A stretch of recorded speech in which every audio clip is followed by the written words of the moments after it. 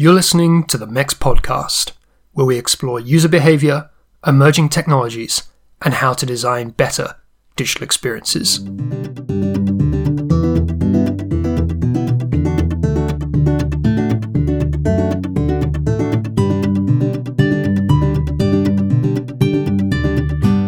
And she said, so I just stopped using it. I mean, I've had my time. This is their time. And so I just don't use the computer anymore. And I just tore my heart out that this woman was giving up her ability to interact with her friends and stuff online, and she had trouble moving around. And so because it was so hard for her to get it set up, she couldn't do it herself. Somebody else had to do it. And then when it was done, it was a big thing to get it all undone. I'm Marek Pawłowski, founder of MEX, and that was Greg van der Heijden, talking about one of the experiences which has informed his career in accessibility and inclusion. It's a career which is now in its fifth decade. So Greg is a professor in the School of Information Studies at the University of Maryland, and he's also the director of the Trace Research and Development Center there. And we got together to talk about the Global Public Inclusive Infrastructure, or GPII. Now, this is a multi-partner, multi-country effort. It's supported by the EU, by the National Institute on Disability, Independent Living and Rehabilitation Research in the US, by the Canadian government, numerous universities, corporations like IBM and Microsoft. And Greg is the initiator and one of the driving forces behind the GPII.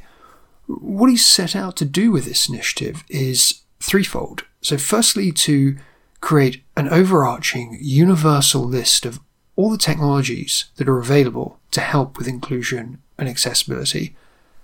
Secondly, to identify where there are still gaps and unmet needs, and to give the designers of digital experiences the tools they need to ensure they can build in an accessible way to meet those needs.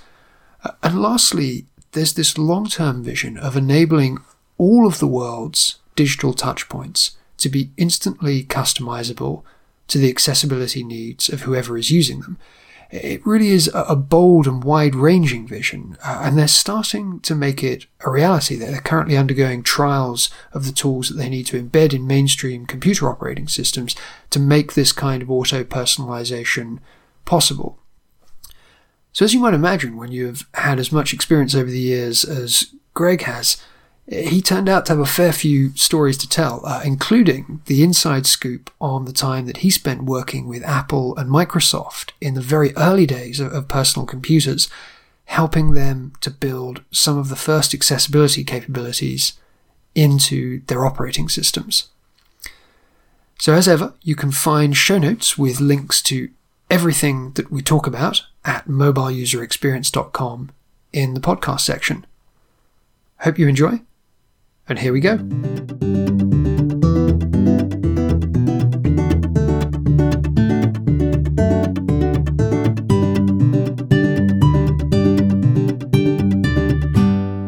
Greg, welcome to the podcast. Thank you for taking the time to join me for the show today. Whereabouts are you dialing in from today? I'm dialing in from College Park, Maryland, where we have the Trace Center. Okay, great. Now, I know you have been involved in this area of accessibility for some time now. Just how many years does your involvement in this field go back?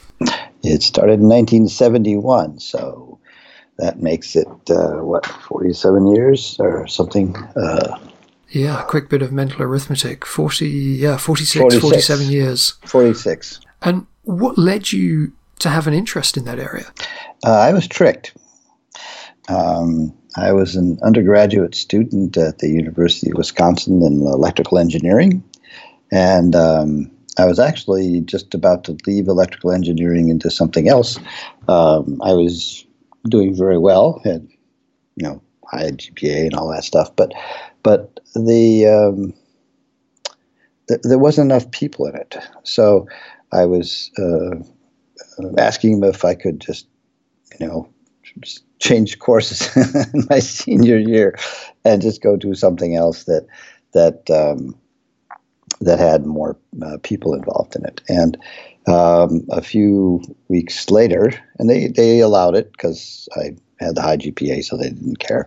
And somebody came by where I was a technician in a psychology lab, and they talked to me about the fact there was this boy who couldn't speak or write or type, and he was in a local school, and they were actually looking for somebody else, and I just got into a conversation with them.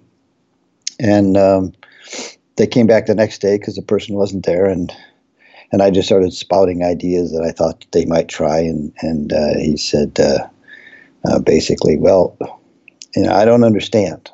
Later, I figured out he did understand, but he kept saying, I don't understand, and I kept explaining it, and he said, well, look, the school's not very far away. Why don't you just go ahead and come out and show me? And the last thing I remember saying is, you expect me to walk out of work in the middle of the day? And the next thing I knew, I was at the school. And this was a different world back then.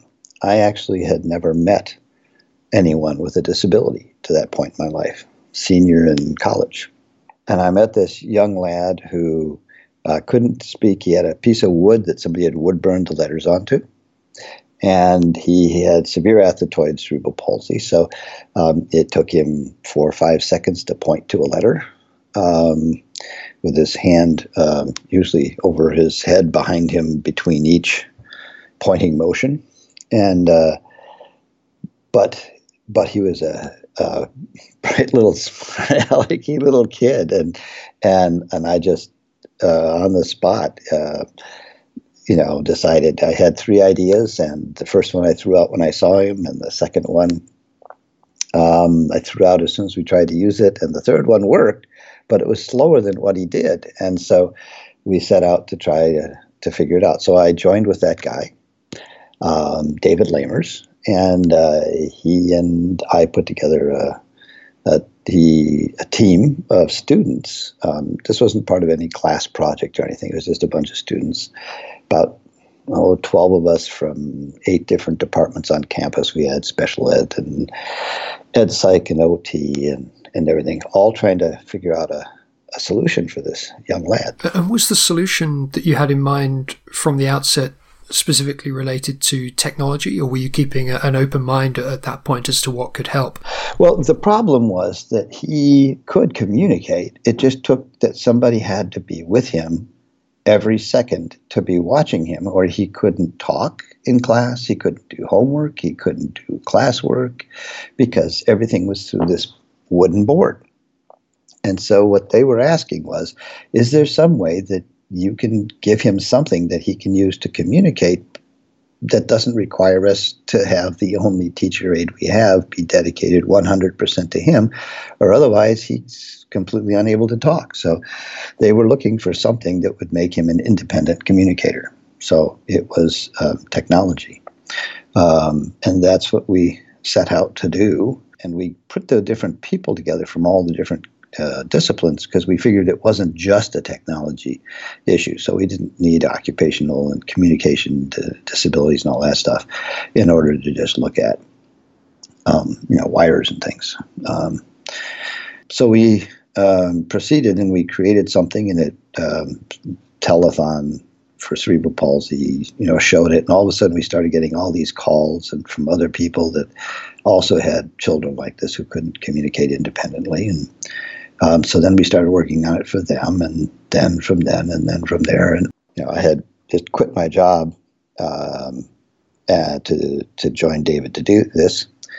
And then we graduated. He went off because he had a family, and so I continued on, and that project grew in more projects and more people, and that actually is what the Trace Center came from. It actually grew out of a student undergraduate team that formed to try to solve problems 46 years ago. So, right from the outset there, I guess you've got that strongest possible link with the idea of being user-centered and people-centered in the work that you're doing here, and that initial motivation, as you describe, I suppose, came rather by chance, but from working with one specific individual who had a specific challenge to overcome, and helping them to overcome that challenge. Is that a theme which has continued throughout the work of the centre, keeping that close link with the needs of those that you're trying to provide solutions for? Oh yes, all of the work of the center is, if you will, mission or problem driven, and so the goal has always been to work closely with, have direct participation of people who are experiencing disabilities, the people that are working with them, the teams. We actually had Trace Center had its own communication aids and systems clinic as part of it, and things like this. So it's been very much focused on figuring out not only what the problems are, but we very quickly shifted into trying to figure out where the problems were going to be. Wayne Gretzky once was asked, made him such a great hockey player. And I remember the quote very well. And he just said, well, a good hockey player is always where the puck is, and a great hockey player is always where the puck is going to be, or I always try to be where the puck is going to be, or something like that. And so what we've always tried to do is to watch the technology trends, especially as computers came on the scene. And so we started out in augmentative communication, which is a term that actually came from our work. And when the computers came out, became very concerned that these things, which were now being used for doing all sorts of great things for people who had disabilities, were someday going to be just integrated into schools and everywhere. And that's all really obvious now, but not everybody saw it as obvious then. And our concern was that we didn't want to figure out how to use these new tools to do special things for special people, but to figure out how to design them or create things that would allow everybody, including everybody with disabilities, to be able to use them to do everyday things, the same things everybody else used them for. And so that's sort of been the theme ever since, is figure out where things are going, where technology is going, and figure out either A, how to use it to solve problems that are unique to people experiencing disabilities, or figure out how to prevent these new technologies from creating new barriers to participation. And that's still a big problem we have today. When you think back over that timeline, and as you say, like the growth of personal computers starting to arrive, both in the workplace and the home and in the education environment, is there a point at which you felt the work that you were doing in relation to the computing industry, the emerging digital industry, started to have a real impact towards that overall goal of ensuring that these were tools which were available to everyone? Can you think of a particular moment where you felt like, yes, we're finally starting to get through to the industry here, and we're finally starting to see progress on them taking this on board? Well, in the beginning, we were all figuring out how it was the old, see if you can adapt things. So in the beginning, we had adaptive firmware cards like the one that Paul Schweda did. There was a Byte magazine that came out that talked about access to computers, and that really sort of documented what was going on at the time. It's a great thing to go back and look at, see. Getting them to incorporate it, I think we made a package of access features, and we were talking to Microsoft, actually to a person named Greg Lowney, who was one of their lead engineers, program managers on the Windows when it came out. And we created this package, and Microsoft was distributing it as part of their supplemental driver's disk. This is back when the operating system was all on floppy diskettes. And you could get this, for $5, you'd get the separate disk that had a whole bunch of printer drivers and things like this on it.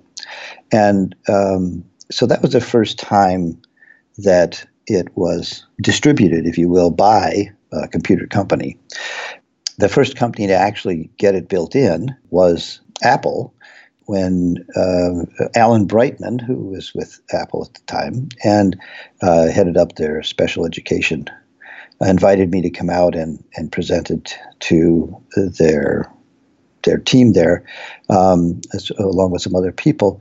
And he invited the head of product development, which was Randy Batat, and the president, who was John Scully, to lunch. And with time, he asked me to sort of present what we were talking about. After lunch, Randy Batat talked to John Scully, and then he came up and he said, "Let's do it." And I said, he said, "How do we make our stuff accessible?" And thereafter, Randy Batat had me come out every 3 months to Apple. And I have to say, it was I was given permission to go anywhere and see anything and talk to anybody. It was a lot of fun.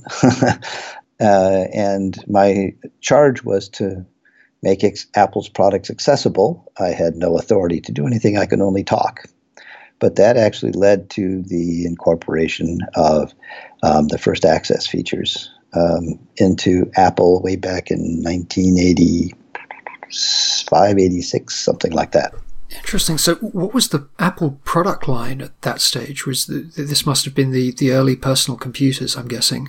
Oh, yes. Well, they had Apple IIe, the 2GS, and the Mac. So the Mac had come out. The interesting thing is it's hard to put accessibility into a 2E because there was no operating system in a 2E. So the first access features actually were sort of going into the Mac because it had an operating system. And then backwards we worked on getting it into the GS, and we actually got features into the 2E, including changing the silicon. I mean, this is really amazing, and it's a story in itself. But they actually changed the silicon in the keyboard encoder to allow. Well, basically, back with the 2E, the software would all directly read the hardware. So whatever you had a software program and it wanted keystrokes, it would actually literally read the keyboard encoder on the computer. So if you wanted to do something like different about how the keyboard behaved, you would have to go rewrite every single software package, which you can't do. But I was out there one time, and the person who was in charge of the 2E, and he was always very friendly, but he came up to me one time and says, "Oh, I was waiting for you to come this time." And that's always good news. And he said, "I was up at this computer users group. I think it was in Seattle, but I'm not sure." And he said, "You're not going to believe it." And I said, "Well, what?" And he said, "Well, there was this person there, and he had cerebral palsy." And I went, "Yeah." And he said, "And he was a programmer." And I went, "Yeah." And he said, No, you don't understand. He programmed the computers." And I went, "Yeah." He says, No, you don't understand. I mean, he was a programmer, and other people would come up to him to ask him questions for, how to program." And I went, "Yeah." And he was just, it was like an aha moment for him. He had been working with me for, I don't know, a couple of years or something like that. And as I said, he was always very positive, but I think he always thought he was doing special things for special people, instead of realizing that people who had disabilities could be every bit as capable programmers and everything else. And so he went from being one of the best, most supportive people to being like amazing. And the next time I came out, because we've been talking about this problem that you couldn't do this, he told me he had solved the sticky keys problem. And I said, "Well, yeah, but it won't work on all the software." And he said, "Oh, yeah, it will." And I said, "Well, the only way you can do that is, if you change the keyboard encoder." And he said, and he just kept smiling at me. And he had actually changed the hardware so that you could inject a keystroke into the hardware, and then the hardware would give it back to you as if it came from the keyboard. So now you could use Zip and Puff, you could use any type of alternate keyboard you wanted to, software running on an interrupt basis in the computer, and it would be able to put fake keystrokes into the keyboard encoder, and they would come back out to all the other software as if they had been typed on the keyboard. I mean, it was just stunningly amazing that somebody would do that. Changing silicon in those days was really, really big thing. Well, I guess it goes to show the power that those kind of moments of actually getting to see face-to-face some of the challenges that your users are coming up against, whether that be one of disability or any other kind of design issue. Yeah, that can often be the key point at which I think people who are in the business of designing products start to get it and start to understand why these things are so important. And that seems to be something which continues to this day. I mean, if we look at some of the areas that people in the MEX community are involved in around mobile technology and smartphones and so on, I think that remains a very powerful motivator when they're actually able to get face-to-face with real users in the real world and see what those challenges look like. So it's no longer in the abstract for them, but they can actually understand what they need to go back and take back to the design drawing board. Exactly. And we forget that. Those of us who are working every day with others of us who have disabilities forget that not everybody has those experiences. And so when you talk about them, they aren't real. They have to go out, they have to meet people. And so we need to figure out opportunities to allow them to directly experience, meet, interact with, and see those of us who have disabilities up front and in person, so that they get to know them. And then it doesn't become something they're doing in the abstract. It's something they're doing in the concrete. It's really important. Now, is that something that you have taken forward into the present day with your current project, this global public inclusive infrastructure, the GPII? Is that a theme which has continued to run through the work that you're now doing on this? Yes, the work that the Trace Center has done they kind of line up with the decades. First decade was all on augmentative communication. The second was computer access. The third was sort of like universal design. How do we incorporate features, accessibility features in? And the fourth decade comes around to saying this isn't about including those people or they who. It's more about making it so that everything can fit each person, whether they are super users or they're not super users, whether or not they have a particular physical or sensory or cognitive or any type of difference from the people that the designer originally had in mind.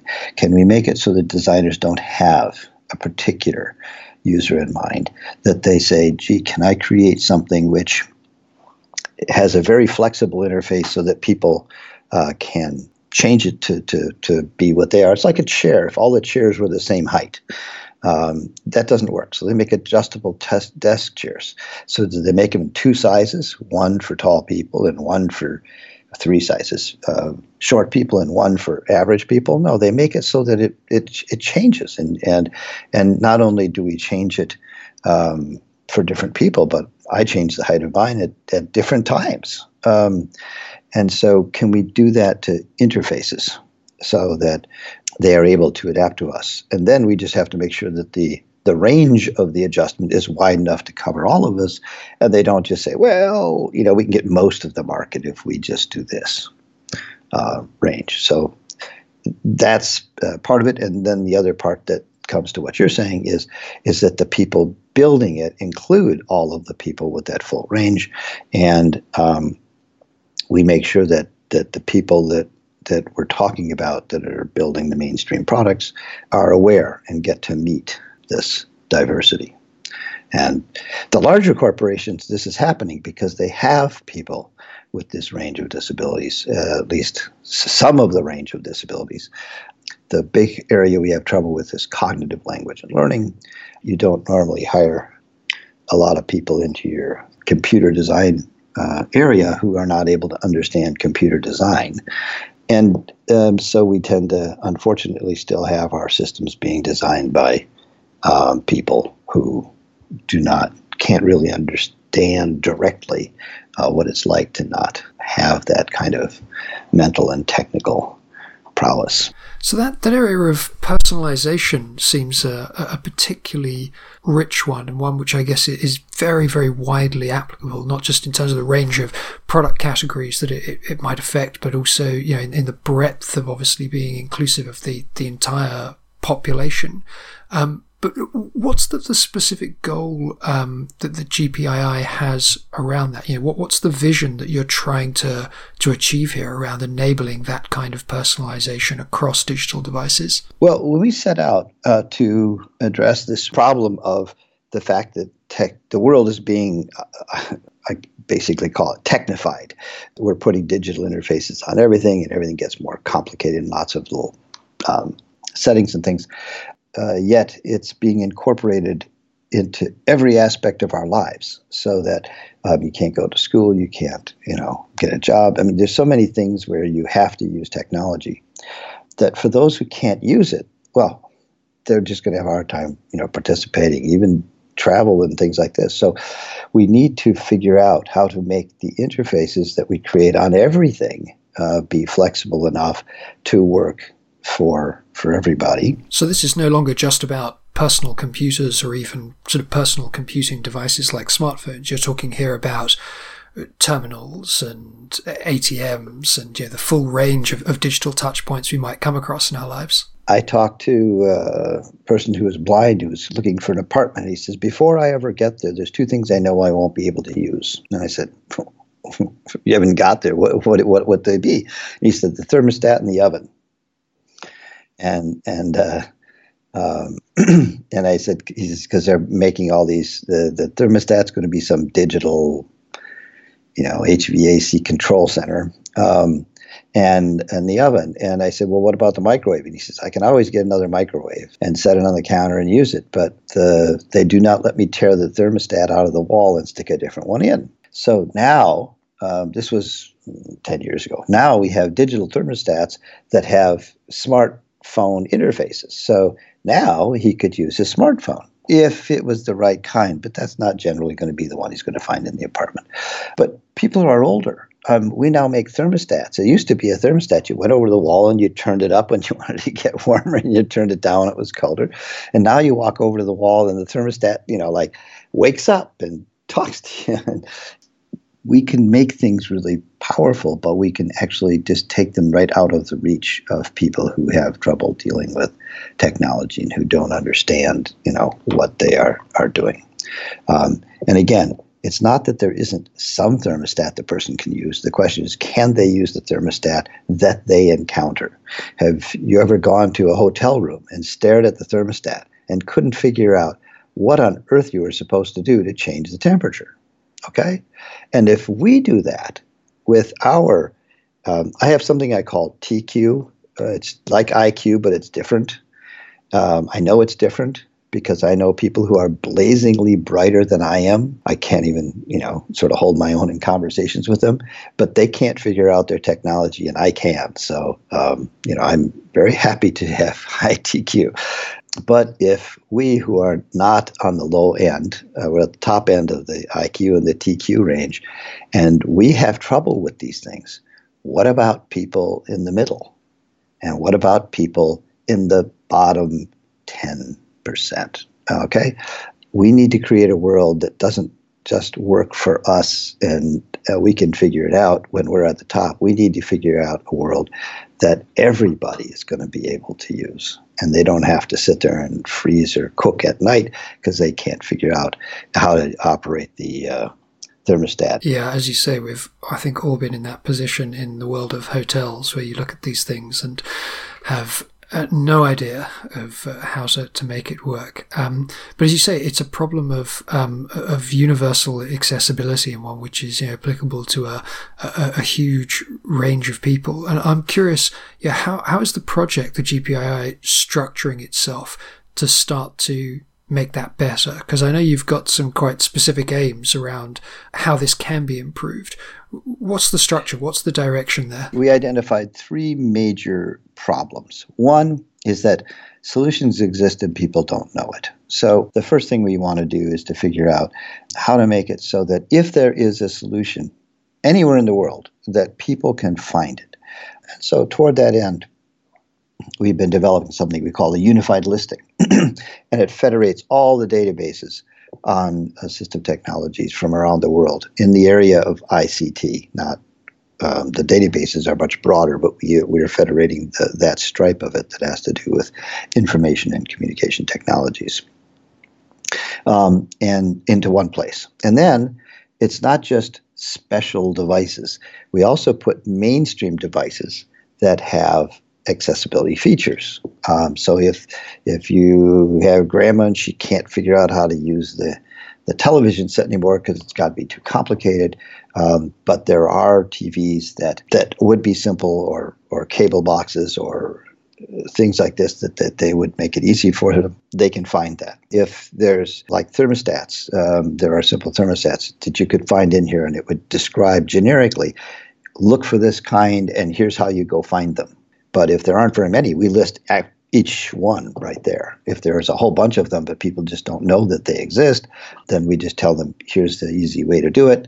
We may even give them a search string, say, take this search string, stick it into your local browser, and this set of words will bring up the things you're looking for. And what kind of sources do you federate here for those databases? Because it occurs to me that obviously there's a huge range of different needs out there. And certainly one of the things that we've seen in areas of product design in mobile technology is that actually those needs often end up being quite overlapping, and that something which was designed for one particular user or with one particular user in mind actually ends up having some subsidiary benefits which are very useful for another type of user. So are you gathering these from specific groups of users with particular sets of needs, or is this something which is coming from the manufacturers themselves? This is not a problem that's unrecognized, the ability to find assistive technologies. And so there are databases in different countries around the world where they try to find all of the different types of assistive technologies available in their country, and they catalog them. And if you go to gpii.net,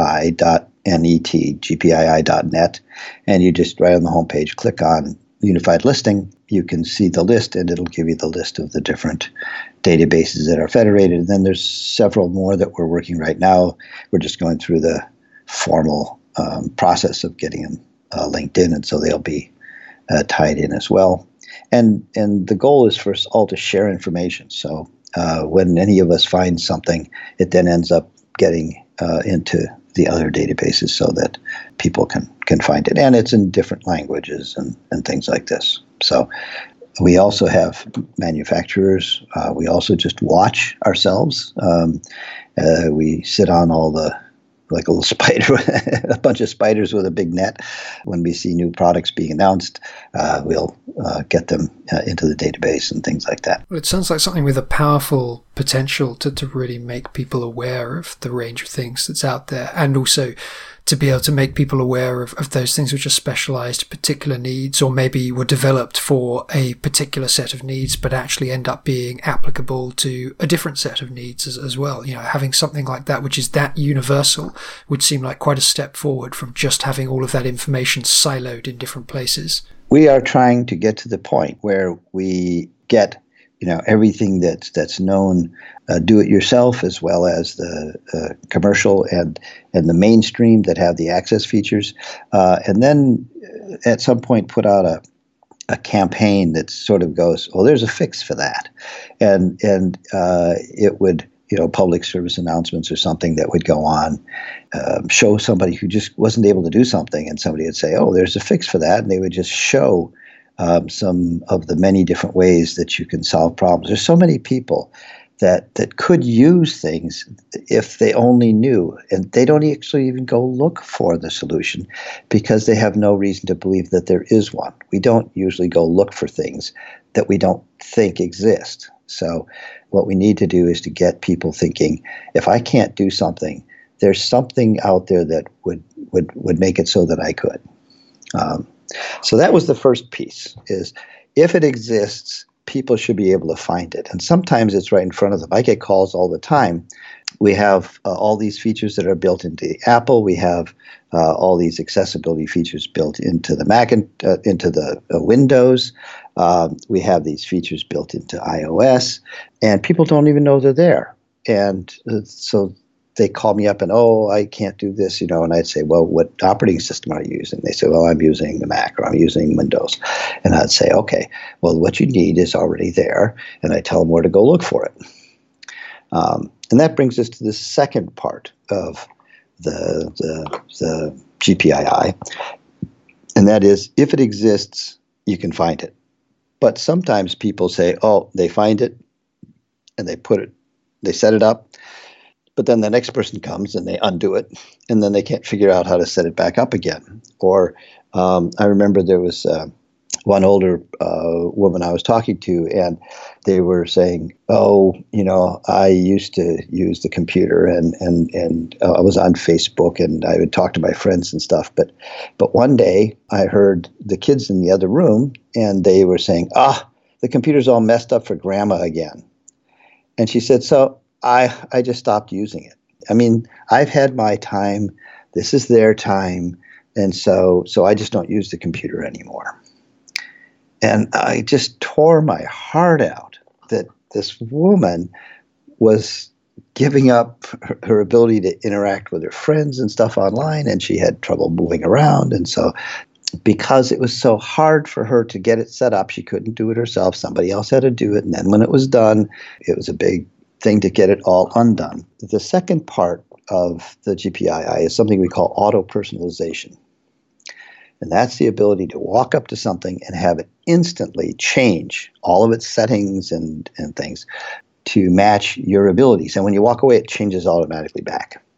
So a person who's blind walks up and the computer turns into a talking computer. And when they walk away, it's completely back to being a standard computer. Somebody with low vision comes up, and it suddenly changes all the resolution and everything's big, and they can use it. And as soon as they walk away, key in or key out, we call it, it instantly changes back to what it was before.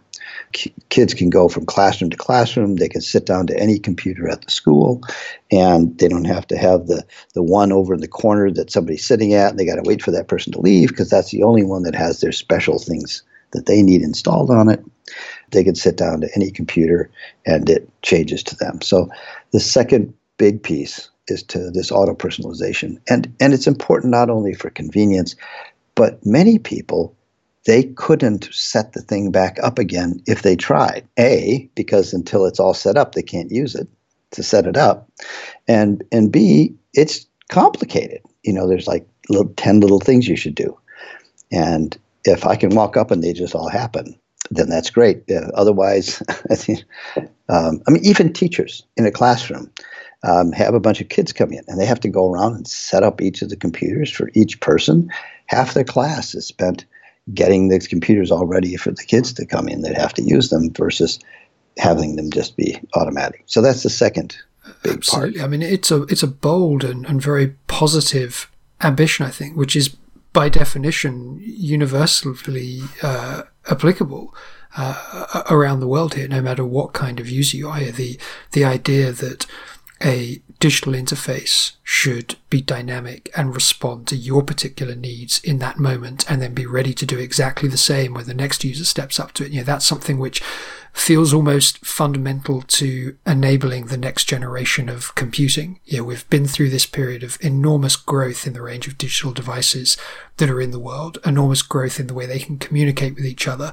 And if we're going to get to a point where we feel like we're getting significant new benefit from all of these products, that, to my mind, sounds like one of the key things to underpin that idea that they should be universally personalized and able to do that instantaneously and in a dynamic way. But is that a realistic technological ambition at this stage? What are the things that you're finding are stopping that from being realized today, and that you're having to work through to get that closer to happening? That's a very good a very good comment and question. Yes, everybody that we've sort of worked with encountered it says, well, this is what we either call a heavy lift or a moonshot. Matter of fact, they would say this is actually a very heavy lift. And it is, but we're actually doing it. And we've had support from, in the United States, from a number of funding agencies. The leading one has been the National Institute on Disability and Independent Living, Disability Research and Independent Living Research. That's out of the Administration for Community Living. And it has been funding the Trace Center over the years as part of a series of rehabilitation engineering centers around the country. And that's where the GPII concept originally came from. So we've had support from here and from some companies, and the European Commission actually funded 2 large projects in Europe, the Cloud for All and Prosperity for All, that took the ideas of the GPII and advanced them. And now we're back into Rehabilitation Services Administration, Department of Education here, who's funding us to take this research and to actually build a real live version of this auto-personalization in the GPII, and to pilot test it in American Job Centers and a community college and a number of high schools. And then the NIDILRR, the organization I talked about in the first part, is funding it to also be tested in libraries. So it's actually now becoming real. There are still some big steps. So we're doing it now in the libraries on personal computers and things.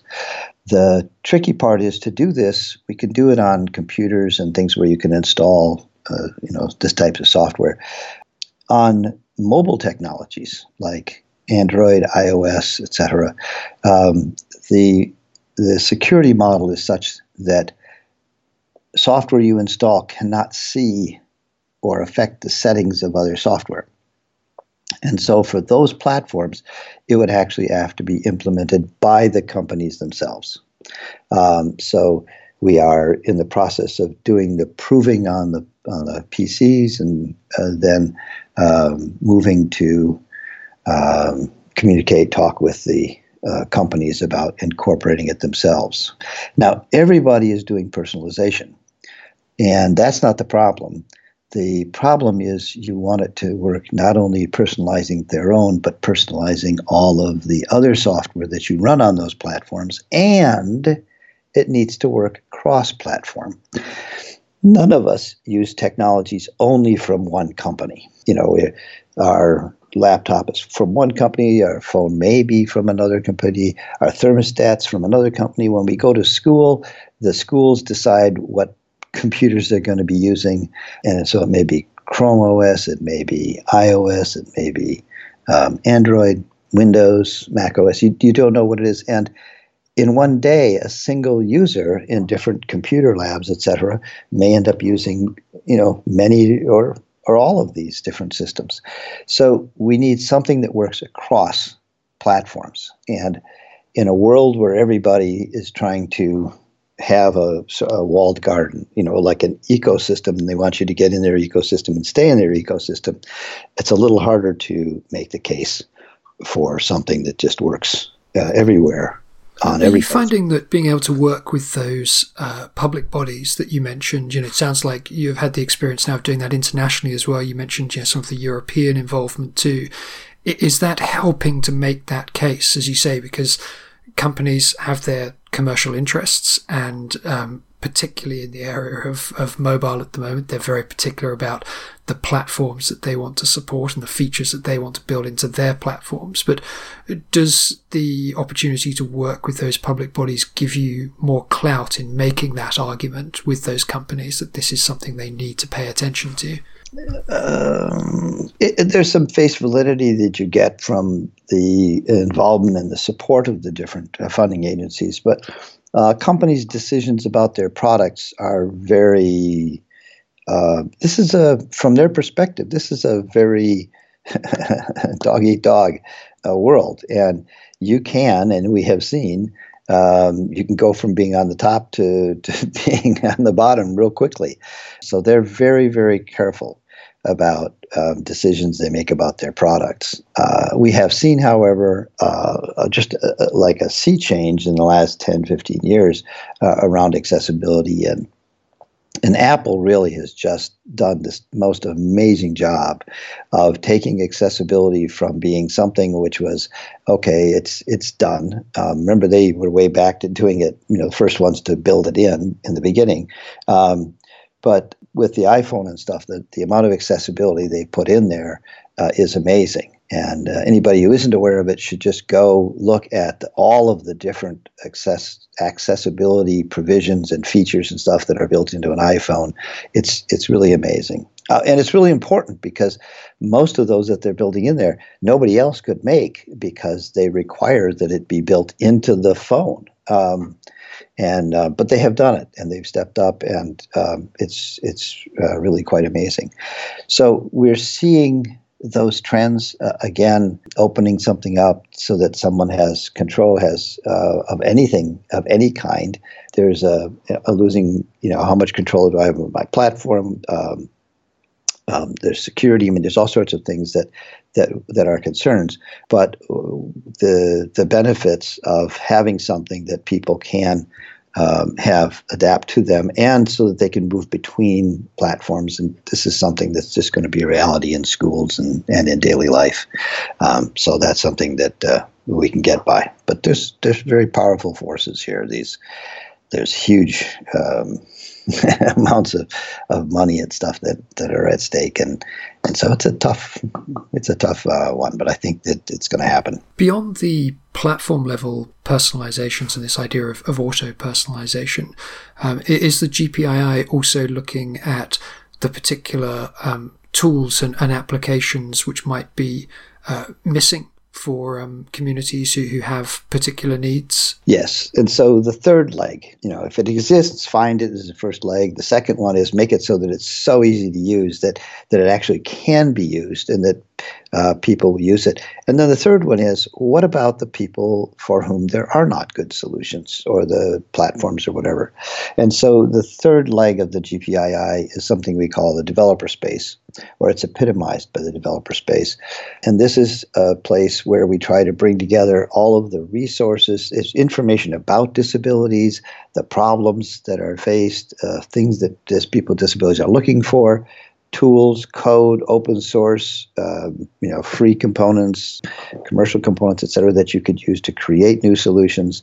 And then information about if you're a university professor or student and you've invented a new idea, how does that get out? There's so many good ideas that get created and then they just die because they never get out of research and an article in the paper or a journal paper.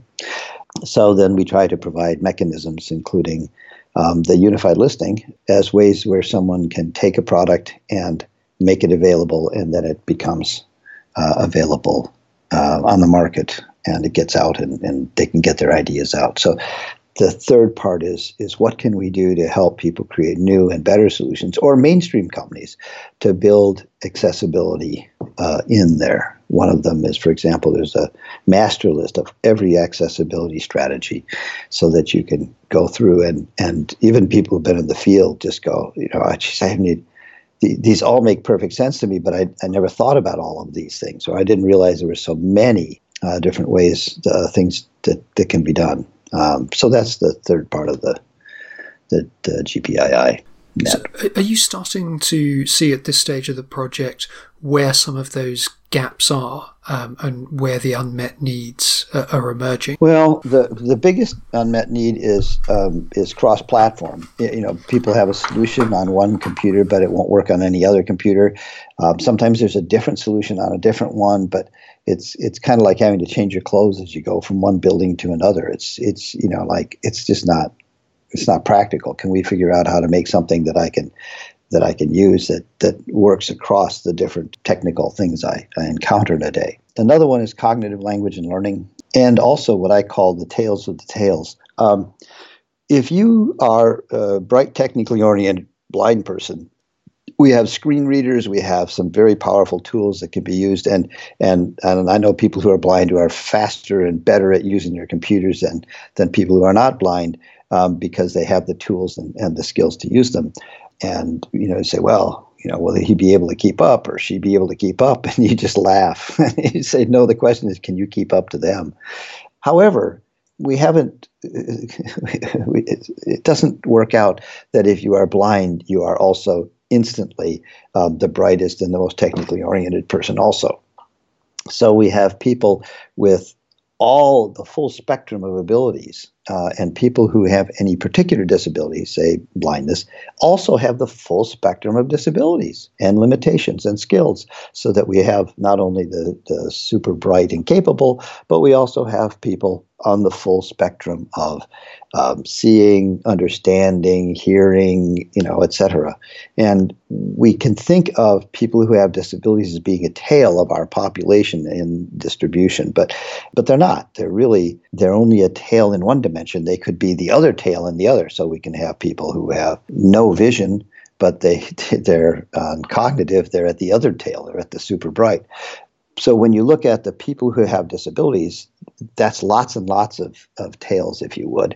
And each of those then have tails. So I have what I call mainstream disabilities, and we address the mainstream disabilities. That is the people who are blind that have the sort of normal or above capabilities and stuff. But in any population, you'll have people who are not technically oriented.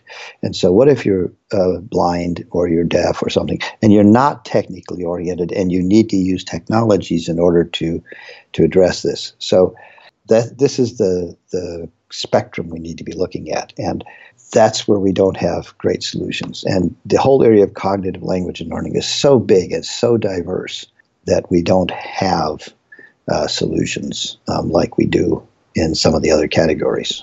And this is what makes it hard. Yeah, this power of networks and the way in which communities can form around particular interests now using digital technology, it gives a real opportunity to start to address, as you say, some of those areas of the long tail, or points where elements of the Venn diagram overlap or intersect, which haven't been addressed with sufficient attention to date.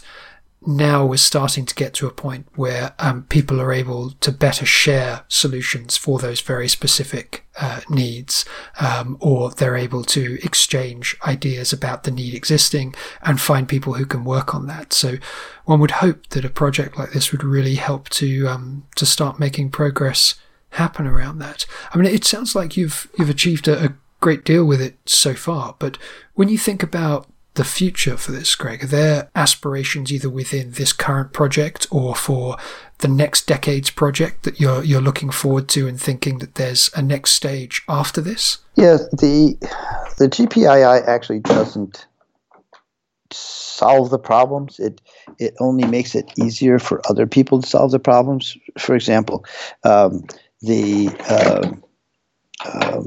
it's an infrastructure. I think of it like a road system. Roads don't actually get people anywhere, and roads don't actually, they're not, by themselves, they don't do anything. But they enable car companies to create cars, transportation companies to transport, shipping companies to do shipping. And if you took the roads away, all of those places could still do this, but they'd be just driving over the, over the countryside, wouldn't get very far very fast. So having an infrastructure enables everything else. And so the GPII is a global public inclusive infrastructure. The unified listing is useless if there's nothing in it. And the auto-personalization can't auto-personalize a product that doesn't have anything on it to personalize. And the developer space is just resources, and it doesn't help anybody if somebody doesn't actually use the resources to build solutions. So the GPII is not meant to solve the problem, but to make it easier for everybody else to solve the problem. And that's the key. So what happens with this is it's just a multiplier for the people who are already doing things. The unified listing is amazing because of all of the work that people have already done. And it's just a way to help people find the good work.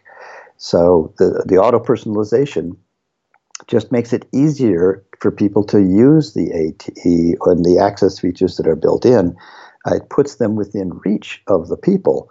But the amazing part is the people who built the AT and who are building the access features into the products.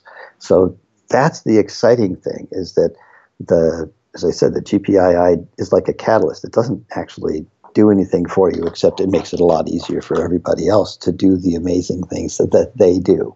And that's what is what I look forward to, is not only the impact that this has to make it easier for people to find the great stuff, but then the new great stuff that can be easier to do as a result. Well, I think it's a wonderful thing to have a project out there serving us this kind of catalyst. And I very much appreciate you taking the time to come on the show today, Greg, and share not only the story of the project, but also some of your personal story as well. It's been fascinating for me, and I'm sure something which our listeners will enjoy as well.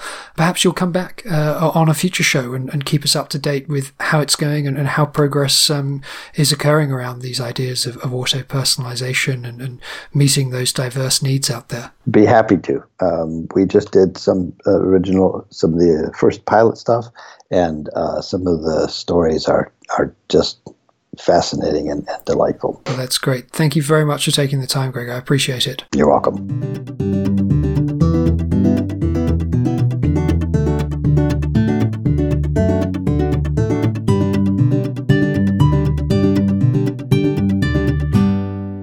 So, what did you think of that? And I guess possibly one of the longest arcs of involvement in the digital space of anyone who has been on the podcast so far. And certainly quite eye-opening for me to hear about that ongoing road of work to ensure that technology is accessible to all over all of these decades. Now, don't forget, you can find the show notes linking to everything that Greg and I talked about at mobileuserexperience.com in the podcast section. And do please keep in touch. This was another episode which originated from an introduction made by one of our listeners. This is becoming a bit of a theme, and it's always great to hear from you, whether it's a suggestion for someone you'd like me to interview, or some feedback on the show, or just to catch up on what you're doing in the area of design. If you want to get in touch, it is at MEXFeed on Twitter, or email designtalk@mobileuserexperience.com. I'll be back with more soon. We took a little break over September, as you may have noticed, but expect the next episode of the MEX podcast to be back on its regular schedule. Thanks for listening. Goodbye.